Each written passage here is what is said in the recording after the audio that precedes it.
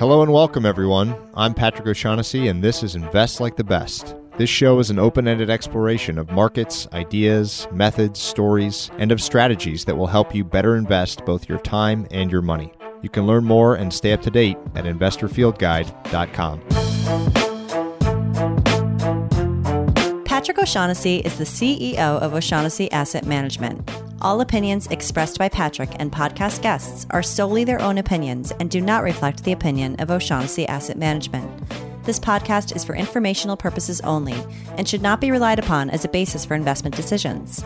Clients of O'Shaughnessy Asset Management may maintain positions in the securities discussed in this podcast.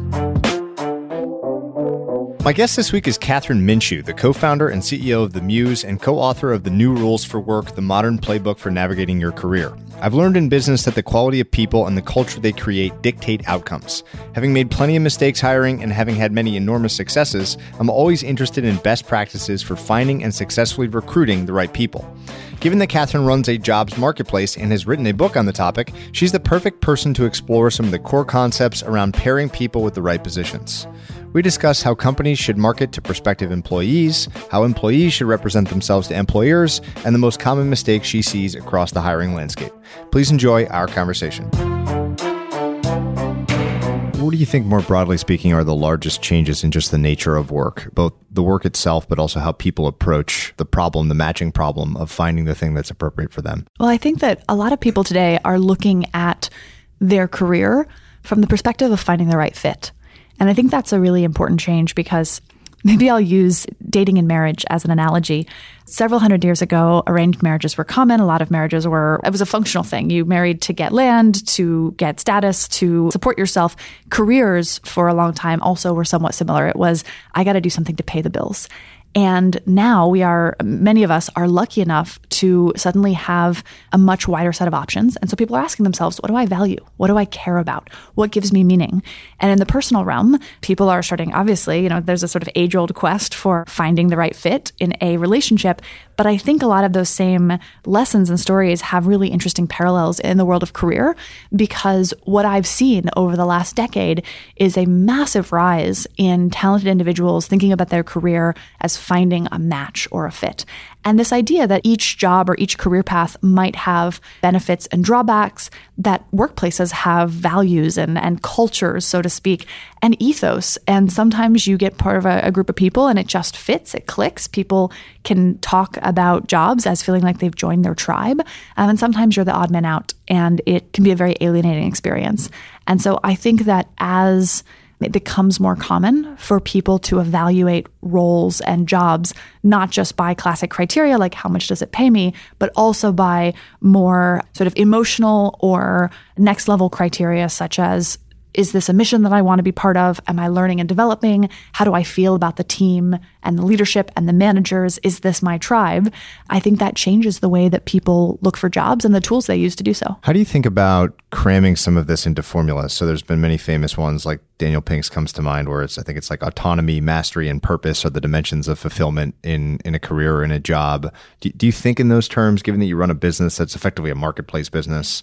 Is that how you think about it, as something that can be reduced to dimensions? Or is it more idiosyncratic than that? I certainly think it's more complicated than a 3 to 4 element formula would suggest. We do have something we talk about with clients called the 3 Ps: people, purpose, and path. These are 3 things that are important to candidates, not all 3 to all candidates, but when you're talking with someone who's used to candidates are making decisions based on salary alone, it's often helpful to instead introduce them to the 3 Ps. A lot of our candidates care about the people that they're working with. As I said, the teams, the managers, the other humans that they will spend 40 plus hours of their week with. The purpose is the overall purpose of the company. Why are they joining this company? What is the goal of the company to achieve? And is that resonant with them personally? And then path. What will their path be to learning, growth, development? What skills will they acquire along the way?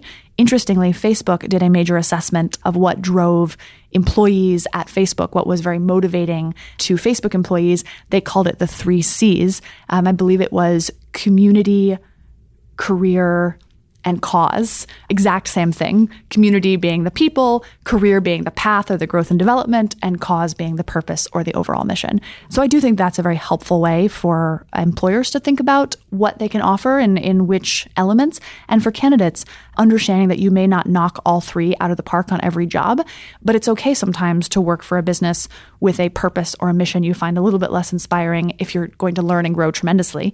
But how do you think about balancing those three and what matters to you at different phases in your career? Beyond the offering of those types of things as part of the message to prospective employees, what are other strategies that you're communicating to employers? So as someone that hires people from time to time, it's fascinating to know, like, there's a million ways to do this. It seems difficult. It's incredibly hard to find a good match. What are the other best practices that you've learned in this experience at the Muse and thinking about the problem? Well, I'll pick two off the top of my head. One is around attraction and one is around candidate experience. On the attraction front, I think that hiring managers and organizations, employers, are realizing they need to actually market to candidates. And a lot of the big changes and trends that have been sweeping marketing over the last 5 to 10 years are starting to show up in HR. So this means content marketing. Rather than just blasting job postings out there in the universe and hoping that great people will see them, how do you create content about your company, about your employees, about your sales team or your engineering team that might resonate with a particular candidate? And if it's really good content, you don't necessarily have to shove it out there in people's faces because your employees and people who follow your company might organically share it because it actually has interesting lessons or things to discover.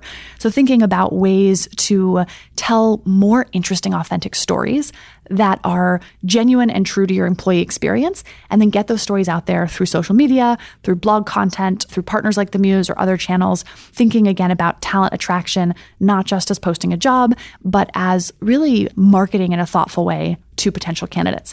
Now, I will put an asterisk on the word marketing because I think sometimes it gives people the sense that they can just say what they want. We are very innovative. We're an excellent team of high performers. But first of all, the language that I just used, that's been done. It's jargon that's oversaid. And so again, that's why I really urge companies to get as specific as possible. Don't just say your engineering team invests in growth and development. Share a story about, Susan or Jason on your team and the path they've had over the last few years and the projects they're excited to work on and how they've grown and developed. That's going to be so much more credible. Secondly, authenticity is important because unlike in marketing, where if you falsely market an object or a service, you'll have a disgruntled customer. They might ask for a refund. That's bad enough. If you falsely market a company, a culture, a set of values, you end up with disgruntled and unproductive employees. And I think that has a far greater downside. So we can circle back to that in a bit, but I think the marketing principles and the sort of analogy holds. The other thing that I'll speak to very quickly is candidate experience. For a long time, the hiring process was focused on picking the good people from a sea of applicants. And that was all they cared about. But it turns out, not only do you have to find the great people, but you have to actually convince them to take your job. Because if they're really great, they probably have other offers. And the people you don't choose, they're human beings as well. And they might be the people you want to hire in 6 months or 6 years.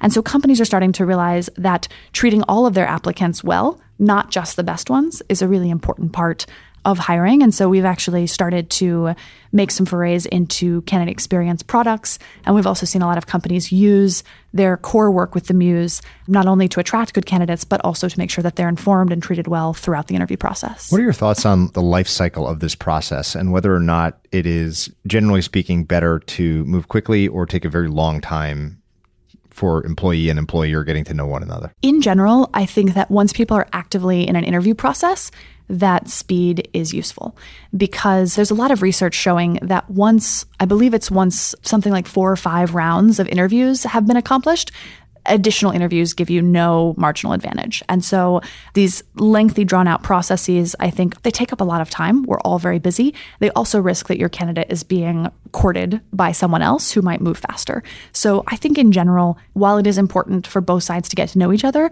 you can do that in a fairly abbreviated period, call it 3 to 4 weeks, depending on the role. Obviously, the more senior a role is, the more that you may want to lengthen that timeline. But ultimately, I think companies should be thinking about how to do a very good job, but within an efficient framework. It makes a lot of sense and really squares with my experience as well. What are the biggest mistakes that you've seen employers specifically make in this process over and over again? So one is assuming that just because you have jobs with a paycheck, people want them. That used to be true, but in this day and age, again, a lot of the people that you most want to hire are going to have other options.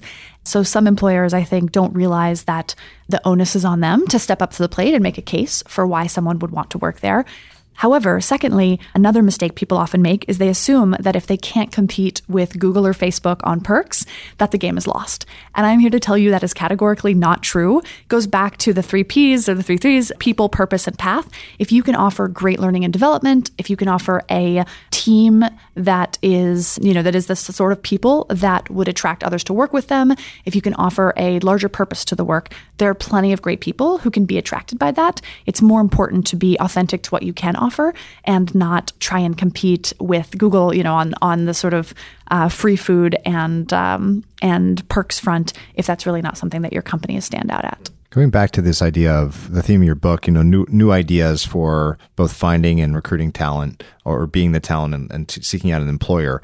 What are the most important things that you think prospective employees do on top of the traditional, like, classic signaling stuff, like building a great resume? So you mentioned you started at McKinsey, classic example of a business where people like to see that on a resume, like a Goldman Sachs or, whatever it might be in the vertical that people are trying to break into. Beyond that very traditional, like, resume building stuff, what are other things that people can do as they try to bolster their own story, as you put it, which I think is a nice way to think about it, or credentials, however you want to frame it? Like, what can people do to improve their chances? So first of all, I think that a lot of people could get much more specific about explaining the experiences they already have, meaning that vagueness is not your friend in most job interviews. The more you can answer interviewers' questions with specific examples of times that you did X, what did you do, why did you do it, the more detail, it can often help the interviewer really understand what you mean by I am detail-oriented, rather than just telling them that, which most people, frankly, won't believe. We also often will recommend that candidates talk with a former colleague or boss and ask them, how would you describe what I did in my last job or my current job? How would you describe some of my biggest strengths or biggest accomplishments? Are there any stories you remember that I really stood out to you? And really seeing your work experience through another person's eyes can sometimes highlight things that you should be sharing with potential employers, because a very common truism of human nature is that the things that people are the best at often come so naturally that they don't even think of them as special. And so seeing yourself through another's eyes can be really helpful. Numbers are important in a resume and in a job interview. The more that you can say you increased efficiency by 13%, or you led to 30% fewer complaints, something tactical again, because if you think about it from the interviewer's point of view, they sit across from people all day who are telling them things like, I'm so great, I'm so great, I'm so great. And at the end of the day, the more tactical, the more specific, the more examples you can give, the better. Where do you think this is all going? So in all of these businesses that are, I guess, like search cost reducers, I'll call it something like that, where it's easier to find a better match. It takes less time, less money, and you save more time on the back end because you're not switching employers all the time in the case of this marketplace. How crazy is this going to get? So how much more efficient will matching algorithms or the ways in which you connect employers and employees get in years to come? Like, is this progress that I think that we've been on going to keep going? Or is there some, like you said earlier, like a diminishing marginal curve, right? Like, how data intensive is this, and how nuts will this become? Yeah, so I'm laughing because we have a long ways to go and a lot of improvement that I think we'll continue to see. But there are also people out there today who are advocating, a future in which you take a quiz and here's your job. Yeah, exactly. And honestly, I don't think that's ever going to happen, at least for the majority of people, because most people, just in the same way that it would be a little bit laughable to say, take a quiz and here's your husband or here's your wife, at the end of the day, people still need that human layer to assess intangibles. That said, could we be so much better and so much more efficient? Absolutely. First of all, I think it's, again, 5 years ago, when I was first getting our first 25 customers on the Muse, it was shocking for companies to put an actual photo of their actual employees in their actual office on the internet. That is table stakes now, but it hasn't been table stakes for that long. And so I think that there's still a long way to go in terms of getting more rich media to give you a sense not just of headquarters, but of each individual office, hearing from different teams. So one of the things we're working on at the Muse is if you're interested in a job at a company that is, honestly, anything over 60 employees, you both want to learn about the company, sure, but you really want to learn about the team that you're going to join. And this is even more true in a company with 60,000 employees. So how can we get this sort of high-level information that a candidate can research about a company and start to break it down into more granularity? I do think that there's going to be some really impressive advances over the next several years in terms of algorithms to match, not again, the perfection of answer questions and here's your job, but in the same way that Pandora or Spotify can give you some new music that you may not have considered. I think there's a long way to go in helping candidates consider companies and opportunities that might not be on their radar. Because again, most of us are familiar with the same 500 companies in the world, and there are thousands and thousands and thousands of other businesses that might be a really great fit for our skill sets and our desires that we aren't aware of. And I think as an industry, we could get much better about helping people discover. One thing I don't think necessarily is going to happen is some people predict that candidates will exclusively be talking to bots in the future. That may come to pass for hourly employees or for positions in which volume is more important than individual skill. But again, I think some level of human interaction is going to be core for a very long time.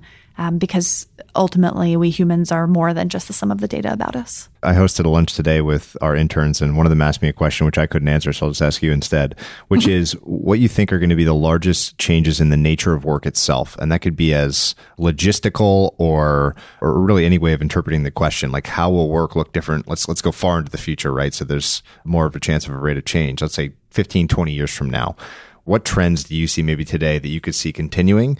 One person asked about like remote work, like if we're going to see more or less of that. Are there big changes in the nature of how we do or think about our work that interest you or have you thinking? Absolutely. One of them is all of the beneficial and scary ways that our data could be connected in the future. I'll give one example of each. A beneficial way that data could be connected in the future is right now, all of the data collected about you when you're a candidate is completely separate at almost all companies from all of the data collected about you when you're an employee, which means that in some cases, there's no accountability if you asked questions or were promised certain things. It also means it's hard for companies to assess how good their hiring process is because they often cut off the measurement at, did we hire this person? Was it fast? Was it cheap? And not, were they successful here? Did they stay a long time? Were they promoted?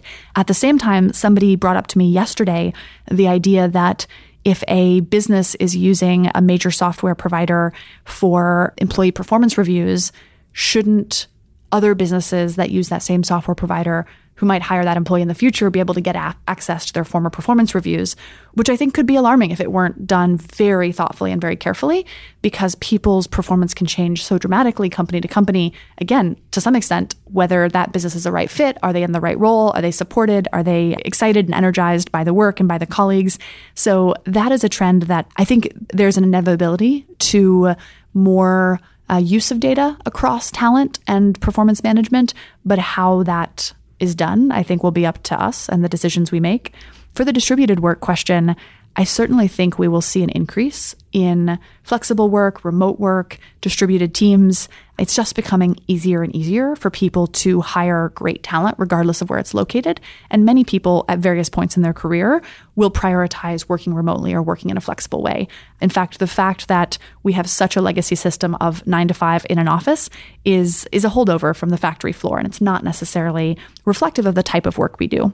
At the same time, I strongly disagree with people who say that all work will be distributed, because humans are very social creatures. And in our experience with the Muse, many people who move into a freelance or a gig lifestyle or even remote will ultimately at some point in time look to come back into an office because they miss the day-to-day interaction. Not everyone. I think there's some portion of the population that is probably always going to be most happy as freelancer or remote. But I think for other people, it will be a tool or an option on the menu that they pick up or put down at various points in their career, which again, I think is very exciting and something that we should all celebrate. But I don't think that a majority of Americans are going to lean into that as their default work option for the foreseeable future. I think I know the answer based on that, what you just said. But another way of thinking about this is maybe 15 years from now, if you look at a pie and there's sort of the gig type workers and there's the full-time employee or full-time equivalent type workers, do you think that there will be a trend away from full-time work and more towards parsing units of work as technology and automation takes more of like the repeatable tasks? And I guess more of what we're doing is creative or original work. I think that that's happening. I may be wrong. Do you think that that is a trend that's real, that there will be more like unit parsed out by unit of work versus I hire a person to do something all the time? I think that there will be more than there is now, but I do not believe that it will be more than about 40% of the workforce. I can understand the appeal, particularly from an employer's perspective. It feels beautifully efficient. It's like a market. Exactly. To only be able to commission the work that's needed done at any given moment and to not pay for work that's not like needed. Having Amazon Web Services for people. Yes, exactly. But again, I think it runs into the challenge of the fact that many people are fundamentally not wired that way or looking for that sort of work. And that even those, and we see this in some of the community dynamics on the Muse, even those that are accepting work in a more piecemeal fashion, in many cases, they're joining collectives or organized groups of other people like them to build that tribe and that community. And so I obviously, like anybody, could be wrong. But based on what I see at the Muse right now, I would expect that something like 2/3 of individuals in 15 years are still primarily attached to one group, one organization, even if there's a rise from where it is now in this freelance work. You mentioned earlier this notion of creating content to aggregate this original consumer audience, et cetera. And someone told me the other day, basically every business now has a media arm. Like everyone's got sort of a media strategy of some sort, self-created otherwise. What is the most successful piece of content or content strategy that you've ever employed here at the business? So the most successful for our real and actual goals is a single article called The 31 Most Common Interview Questions and How to Answer Them. And I haven't Googled in the last month or two, but in general, if you Google common interview questions, you will see that article at the top. We published it several years ago. We refresh it whenever we need to, but it is the gift that keeps on giving. People love it, and it's a huge entry point for people into themuse.com. The most effective, but ultimately not related to our long-term goal, is in 2012, we published an article about hair that was a runaway success. It did well on Pinterest. It did well on Google. Thousands at the time, probably tens of thousands of people were finding the Muse through this article about, I think it was 8 no-fail hairstyles for a bad day at the office. And so we had to have a conversation internally, and we said, look, this is a way to get traffic. We are trying to build a consumer audience, and this appears to be a way to build a very big one. But are we serving the mission of our company by publishing articles about hair, even if it's hairstyles for the office? And we ultimately decided that that was not the business we wanted to build, and it wasn't in line. And so we stopped doing that, which I think was absolutely the right decision. But it's funny, we still joke about internally the power of hair online. Apparently, someone said at the time it's the number one most searched term on Google, which I don't even know if that's true, but it gave me a good laugh. As someone who I think you came through Y Combinator, am I right about that? Yep. And obviously started the business, so have been keenly in the startup scene for a long time. What advice would you give to early stage entrepreneurs, founders, based on your experience thus far? There are a lot of things that I think you have to learn the hard way as an early stage founder, but the more you can surround yourself with people who have been through it before, or people who are going through it 3 months, 6 months, 1 year ahead of you, the more mistakes you'll be able to avoid making yourself, because you'll see them firsthand or you'll hear about them in detail.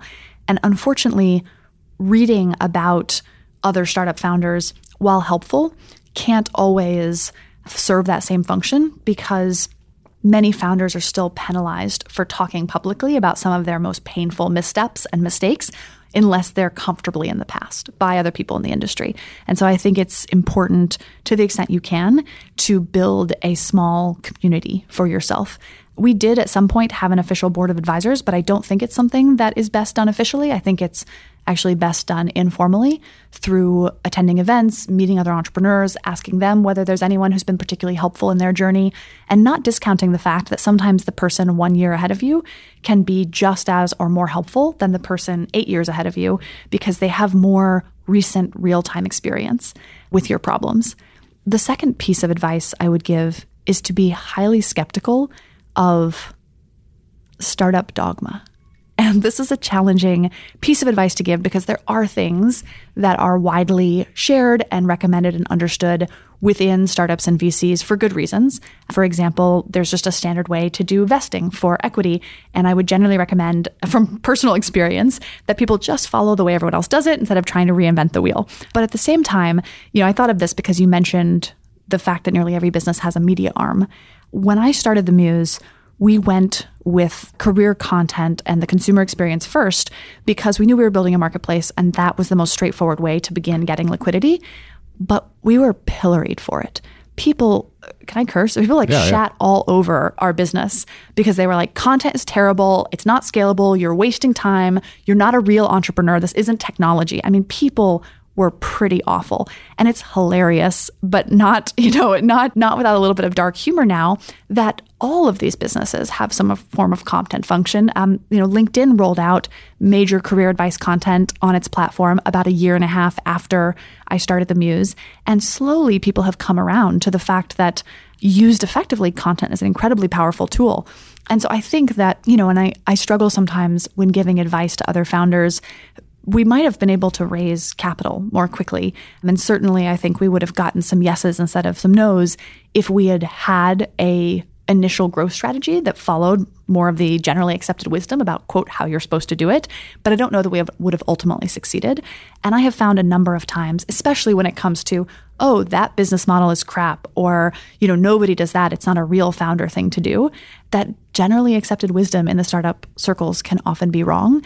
And that ultimately the best founders rely on themselves and what they believe to be true. And that's not necessarily an easy approach to take because if you're a somewhat humble person, part of you asks yourself, am I just full of hubris? Why do I think that my approach is better than what all these smart people are telling me? But at the same time, very few of the biggest, most interesting businesses were built by doing things that everyone said was the smart thing to do at the time. And so I think you have to be brave enough to go against the common wisdom when you really think it's the right thing to do. So my closing question for everybody is for the kindest thing that anyone's ever done for you. Oh, that's a great question. I can't tell you how many people helped me out when I was a early stage founder, when I didn't know up from down. I had one woman who's an incredible investor who invited me out to her house on Long Island when I'd had a particularly horrible week. I had an investor come on to me and I was like in a tailspin. This was in 2013. And she's like, come out. I'll just take care of you and let you have a break from your business. I've had other people that said just the right thing at just the right time, or that were willing to get on the phone with me, with only an hour or two notice when I needed advice. And so I don't know that there's a singular item or situation that's rising to the top, but I don't know if I don't think I could be where I am today if it hadn't been for the help of so many others.